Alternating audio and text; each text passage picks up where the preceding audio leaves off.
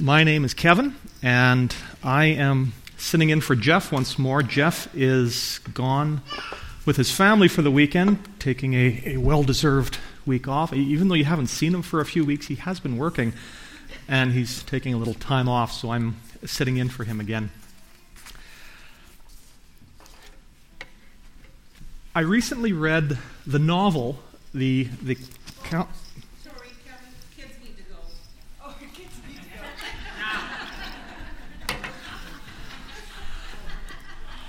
I bet you guys are... All right. I recently read the novel The Count of Monte Cristo by Dumas. Maybe you've heard of it. It appeared on one of those lists of books that you really ought to read, and so I figured okay, fine, I'll read it. And, you know, I really enjoyed it. It's a really, really good story. And I like the fact that the author created a storyline that stretched over a really, really long period of time. We first meet the hero, Edmond Dante, when he's 19 years old, and the story follows about 30 years of his life. And by extending the story over that period of time, it gives the author a chance to build plot depth and character complexity that really wouldn't be possible if it covered, a year or a few months. And I like that. I like stories that are well developed and have complex characters and interesting plot twists and long timelines. And of course, when it comes to long timelines, there's one story that really far surpasses all the others. There's a story that spans thousands of years and features a vast array of characters, and the main character is irresistible. The story is partially told in the Bible. It's the story of God and humanity. It's a story of what God has done for us, what God is doing for us, and what He will do for us in the future. I better at least put it up there. And that story would be compelling if we were looking at it from the outside, but we're not. We're in it. And we have a vested interest in knowing how it's going to turn out. Sometimes that story is summarized as follows: creation, fall, redemption, and restoration. Which is true as far as it goes, but to be honest, I've never really liked that formulation because it sounds, well, to me at least, it sounds a little bit boring. And the story itself isn't boring. The most awesome God creates the universe, and at the pinnacle of creation, he makes man, that portion of the universe that He loves the most. And God's enemy comes and tempts man, and man messes up big time. And sin is brought into the world, and there's a separation between the Creator and His beloved creation. But God sets in motion a plan to defeat His enemy and to redeem mankind and the whole world. And He selects people, His chosen people, to carry forward this plan. God gives His people rituals and festivals, symbols and prophecies that all point to, that all foreshadow the salvation and the triumph that is coming. And there are heroes and villains and journeys and battles, plagues, miracles, love stories. There's even a talking donkey. And through it all, God is working everything to fulfill His plan. When the time is right, God Himself comes to earth as a Savior, the author writing Himself into the story, and He defeats His enemy and offers salvation to mankind and the whole earth in a way that no one expected, even though it had been predicted for 1,000 years. And God's followers are tasked with spreading the story to the nations, but it's a battle. The Holy Spirit is energizing His people, and God's enemies are fighting them every step of the way. And it's all building and building and building to that final spectacular climax when the plan that God has been shaping and guiding for thousands of years finally reaches its awesome conclusion. That's not boring. Over the past few weeks, we've been discussing Mark chapter 13, and some of the verses in Mark chapter 13 point to this final event, this grand climax and culmination of history. Verses 26 and 27 say, "At that time people will see the Son of Man coming in clouds with great power and glory, and He will send His angels and gather His elect from the four winds, from the ends of the earth to the ends of the heavens." So Jesus is coming back. And it's not just here in Mark where we learn about it. There are over 300 verses in the New Testament that speak of Jesus' return. To the New Testament writers, this was a popular topic. But as we discussed a few weeks ago, we don't talk about it very much. Well, today we're going to talk about it. What happens when Jesus comes? What do we have to look forward to? Well, number one, he will come in great power. Let's read that verse in Mark again. At that time, people will see the Son of Man coming in clouds with great power and glory. You know, the first time Jesus came, he came in weakness as a child, in submission. He came to serve. The next time he comes, it will be in power. And do you notice some strange language here? It says Jesus is not coming on the clouds or through the clouds. It says he's coming in clouds. Literally, it means he's bringing the clouds with him.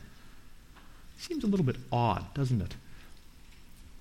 But a first century Jew would have known exactly what that meant. You see, throughout the Old Testament, when God appears in glory, he often appears in a cloud. The cloud itself seems to be containing or somewhat representing the awesomeness of God's glory. Of course, we can think of the pillar of cloud that led the Israelites, and there are many examples. Let's look at a couple others. When God appeared to Moses on Mount Sinai, it says this: when Moses went up on the mountain, the cloud covered it, and the glory of the Lord settled on Mount Sinai.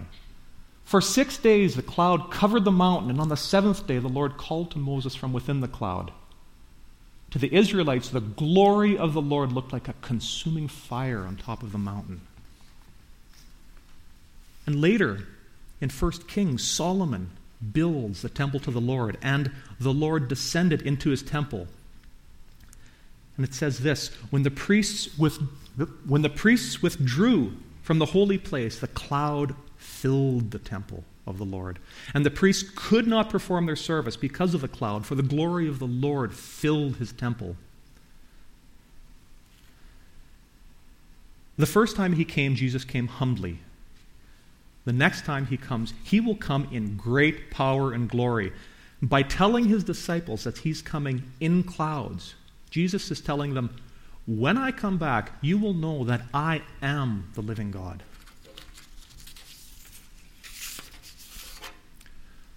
What else happens? Well, when Christ returns, the dead will be resurrected. In 1 Corinthians, Paul tells us, listen, I tell you a mystery. We will not sleep, but we will all be changed. In a flash, in the twinkling of an eye, at the last trumpet. For the trumpet will sound. The dead will be raised imperishable, and we will all be changed. You know, there are a few things that our popular culture cannot get right about Christianity.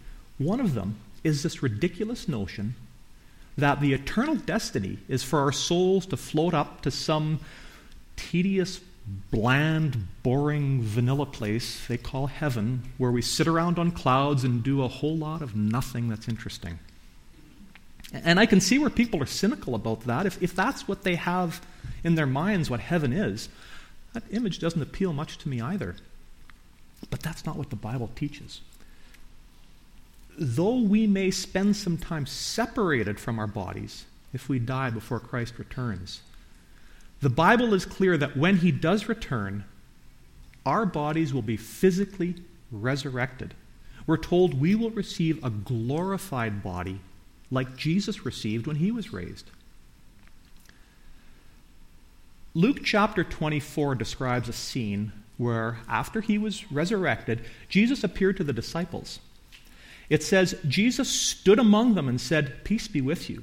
They were startled and frightened, thinking they saw a ghost. But he said to them, "Why are you troubled? Why do doubts rise in your mind? Look at my hands and my feet. It is I myself. Touch me and see. A ghost does not have flesh and bones, as you see I have." When he had said this, he showed them his hands and his feet, and while they still did not believe it because of joy and amazement, he asked them, do you have anything to eat? They gave him a piece of broiled fish. He took it and he ate it in their presence. Jesus' resurrected body could be seen and touched and heard. He walked, he ate, but he also passed through walls, and he could appear and disappear. He had what we will have, a body that's similar to what we have now, but glorified. Glorified in the sense that it will have some extra features to it. But most importantly, the Bible says it will be incorruptible. That means without physical defect and incapable of sin. What else happens when Jesus returns? Judgment, universal judgment. Revelation 20 says, "Then I saw a great white throne and him who was seated on it. The earth and the heavens fled from his presence, and there was no place for them. And I saw the dead, great and small, standing before the throne, and books were opened. Another book was opened, which is the book of life. The dead were judged according to what they had done, as recorded in the books." The future goals of justice and final judgment are central to God's story of human history.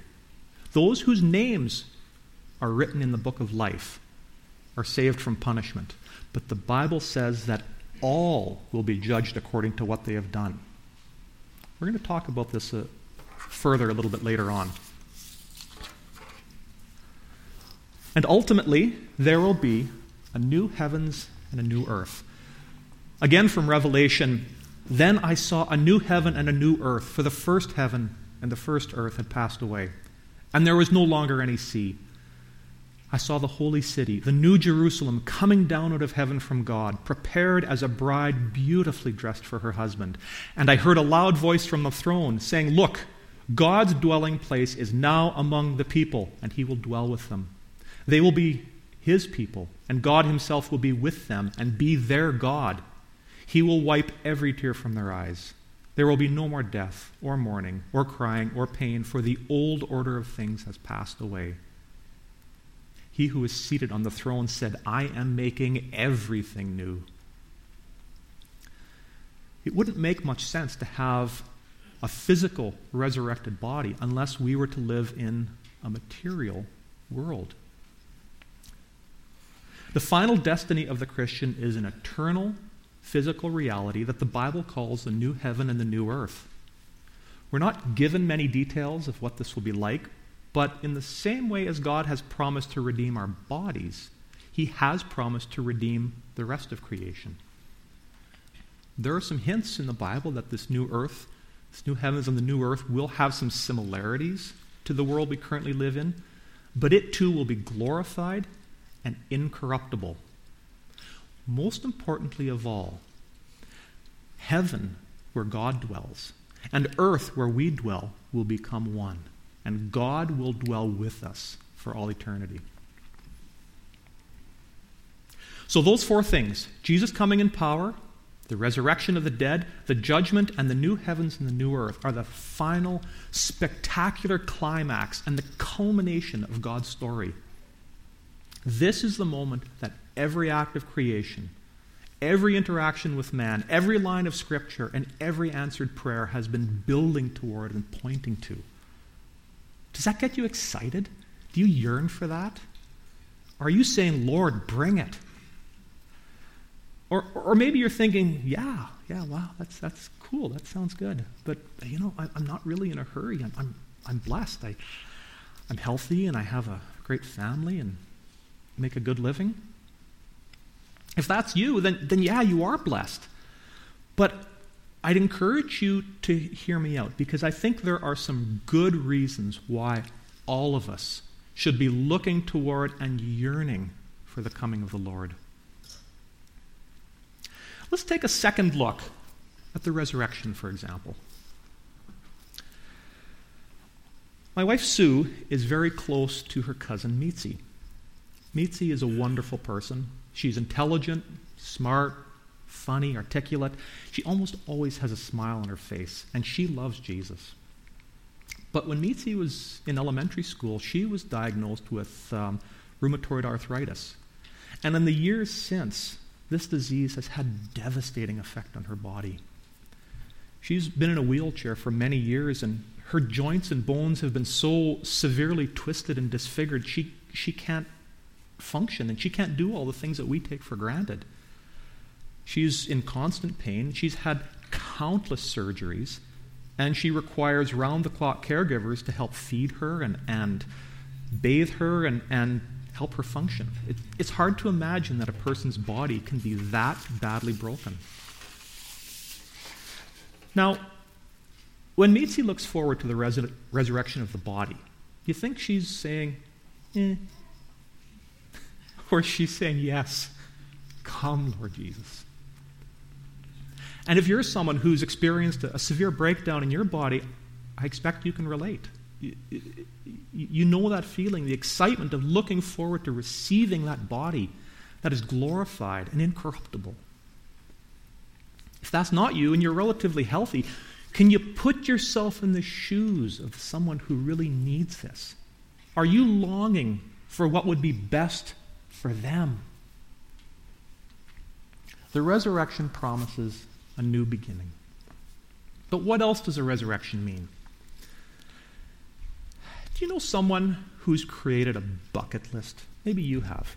For those of you who aren't familiar with the term, a bucket list is a list of things that you really want to do before you die. You know, scuba dive with manta rays, or climb the Eiffel Tower, or learn to play the kazoo, I don't know.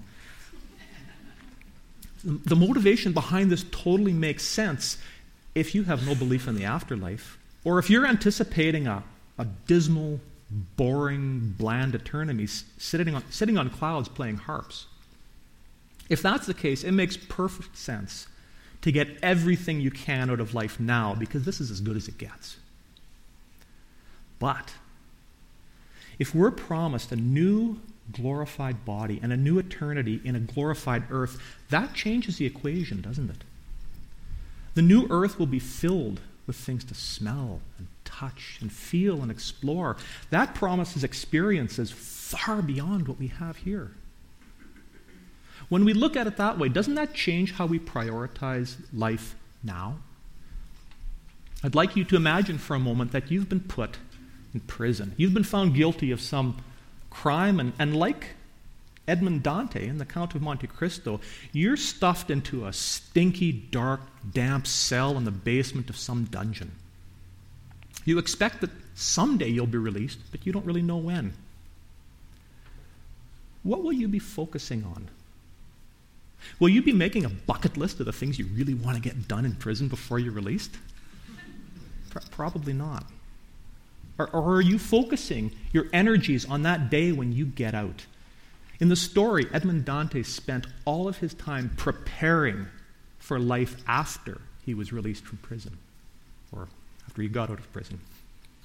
If we lose sight of the resurrection, we will convince ourselves that we need to get everything out of life now. But when we focus on the resurrection, when we long for it, we can fully serve Christ with our heart and soul and mind and strength, because there's no fear of missing out. What we have coming is far better. So the resurrection adjusts our priorities. What about final judgment? In 2 Thessalonians, Paul says, in his justice, he will pay back those who persecute you. And God will provide rest for you who are being persecuted, and also for us when the Lord Jesus appears from heaven. Now, I think many Christians are a bit ambivalent about the coming judgment. Maybe they would agree that, yeah, it's necessary, but it's not often a nice thing to think about, and it's easier just to avoid thinking about. I'd like to give you a few reasons why the coming judgment is worth thinking about and it's worth focusing on. First of all, final judgment is the foundation of forgiveness. As Christians, we are called to forgive those who sin against us. But honestly, can we do that unless we have confidence that one day justice will be served? If someone has sinned grievously against you, and I don't mean hurt your feelings or wounded your pride, but someone has hurt you deeply or taken something from you which might affect you for the rest of your life, can you really find peace in the idea that this person will get away with it? I don't think we can, and that's not what God is asking of us. You see, when God is asking us to forgive, He's not saying, don't worry about it, let's just pretend that didn't happen. He's not saying that at all. He's saying, oh, yeah, I saw that. That was awful. But let me deal with it. On the day of judgment, everyone will be confronted with the wrongs they have done. It says in Luke 8, there is nothing hidden that will not be disclosed, and nothing concealed that will not be known or brought out into the open. When we live our lives with the day of judgment in view, we can let go. We can truly forgive others, knowing that final, complete, and perfect justice will be served. Another reason why final judgment is worth thinking about is because it offers justice for the oppressed. The day of judgment will bring justice, ultimate justice, where wrongs are made right and people are punished or rewarded for what they have done. And I suspect for many of us, this may not be something that we spend time longing for, probably because we've never really been oppressed. But you know what? This past year, over 100,000 Christians were killed for their faith. Many of them died horrible deaths. A further 600,000 Christians suffered severe persecution. These aren't people who are teased about their faith at work. These are people who have been beaten or had their homes burned or their children taken away or been put in prison because they love Jesus. Do you think these people are longing for the day when justice is done? Or perhaps you've heard Stacey DeVries talk about her experiences working in Rwanda with survivors of the genocide. You know, in Rwanda, in 4 months in 1994, almost a million people were murdered. Many more were abused and mutilated. There were over 2 million refugees that were forced out of their homes and in some cases out of the country. Do you think these people are looking forward to the day when justice is done? I'm going to read you a quote from an author named Neil Plantinga. He says, "The second coming of Jesus Christ is good news for people whose lives are filled with bad news. Those who are oppressed don't yawn when someone mentions the return of Jesus Christ. The person who wants justice and redemption wants the kingdom of God, and the coming of the kingdom depends on the coming of the King. The second coming of Jesus Christ means justice will at last fill the earth. And if your own life is too comfortable to want the second coming of Jesus, you must look across the world to the lives that aren't." Finally, the day of judgment is worth thinking about because no one escapes. It's hard to sugarcoat this. If you're not a follower of Jesus, when that day comes, you're twisting in the wind. No one can stand and defend his actions before the most holy God. And absent the forgiveness of Christ, there is no hope. If you're a follower of Christ, you probably have friends and loved ones who are not. They need prayer, support, and love, and as the Holy Spirit directs, they need to hear God's story.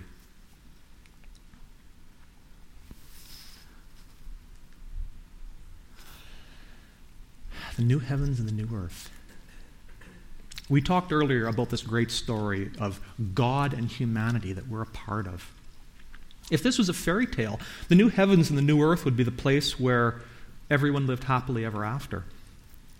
But what does that even mean? We're not talking about harps and clouds again, are we? And what is happy? Is that the goal? I mean, someone who scores a touchdown is happy. Someone who's high on pot might be happy. Is that what we're promised? The harps won't sound very good. If not, then what? The author C.S. Lewis wrote about a unique feeling that almost everyone experiences that he felt gave us some clues. As Lewis describes it, this feeling is a deeply emotional pining or longing or desire that is never fulfilled. It's a desire for something that we've never even experienced, and the longing is sweeter than the fulfillment of any normal desire. Earthly experiences can spark this longing, but they never satisfy. I think it's different for everyone. I sometimes experience this listening to Beethoven's Ninth Symphony or the finale in Stravinsky's Firebird Suite, or reading that part of The Lion, the Witch, and the Wardrobe where Aslan comes back to life. You might find it elsewhere. But C.S. Lewis believed this deep, passionate longing that no earthly experience could satisfy pointed to something beyond. He wrote, "If I find in myself a desire which no experience in this world can satisfy, the most probable explanation is that I was made for another world." Let me read that again. "If I find in myself a desire which no experience in this world can satisfy, the most probable explanation is that I was made for another world." These longings are pointers to another place. They point us to that heavenly home that we were created for. Well, I started talking about stories, and we're going to end with stories. C.S. Lewis was a gifted theologian, but he was an amazing storyteller. And it was through his stories that he did the best job of describing what the new heavens and the new earth would be like, how he envisioned them. Lewis saw our current world as a weak replica or a faded shadow of the world to come.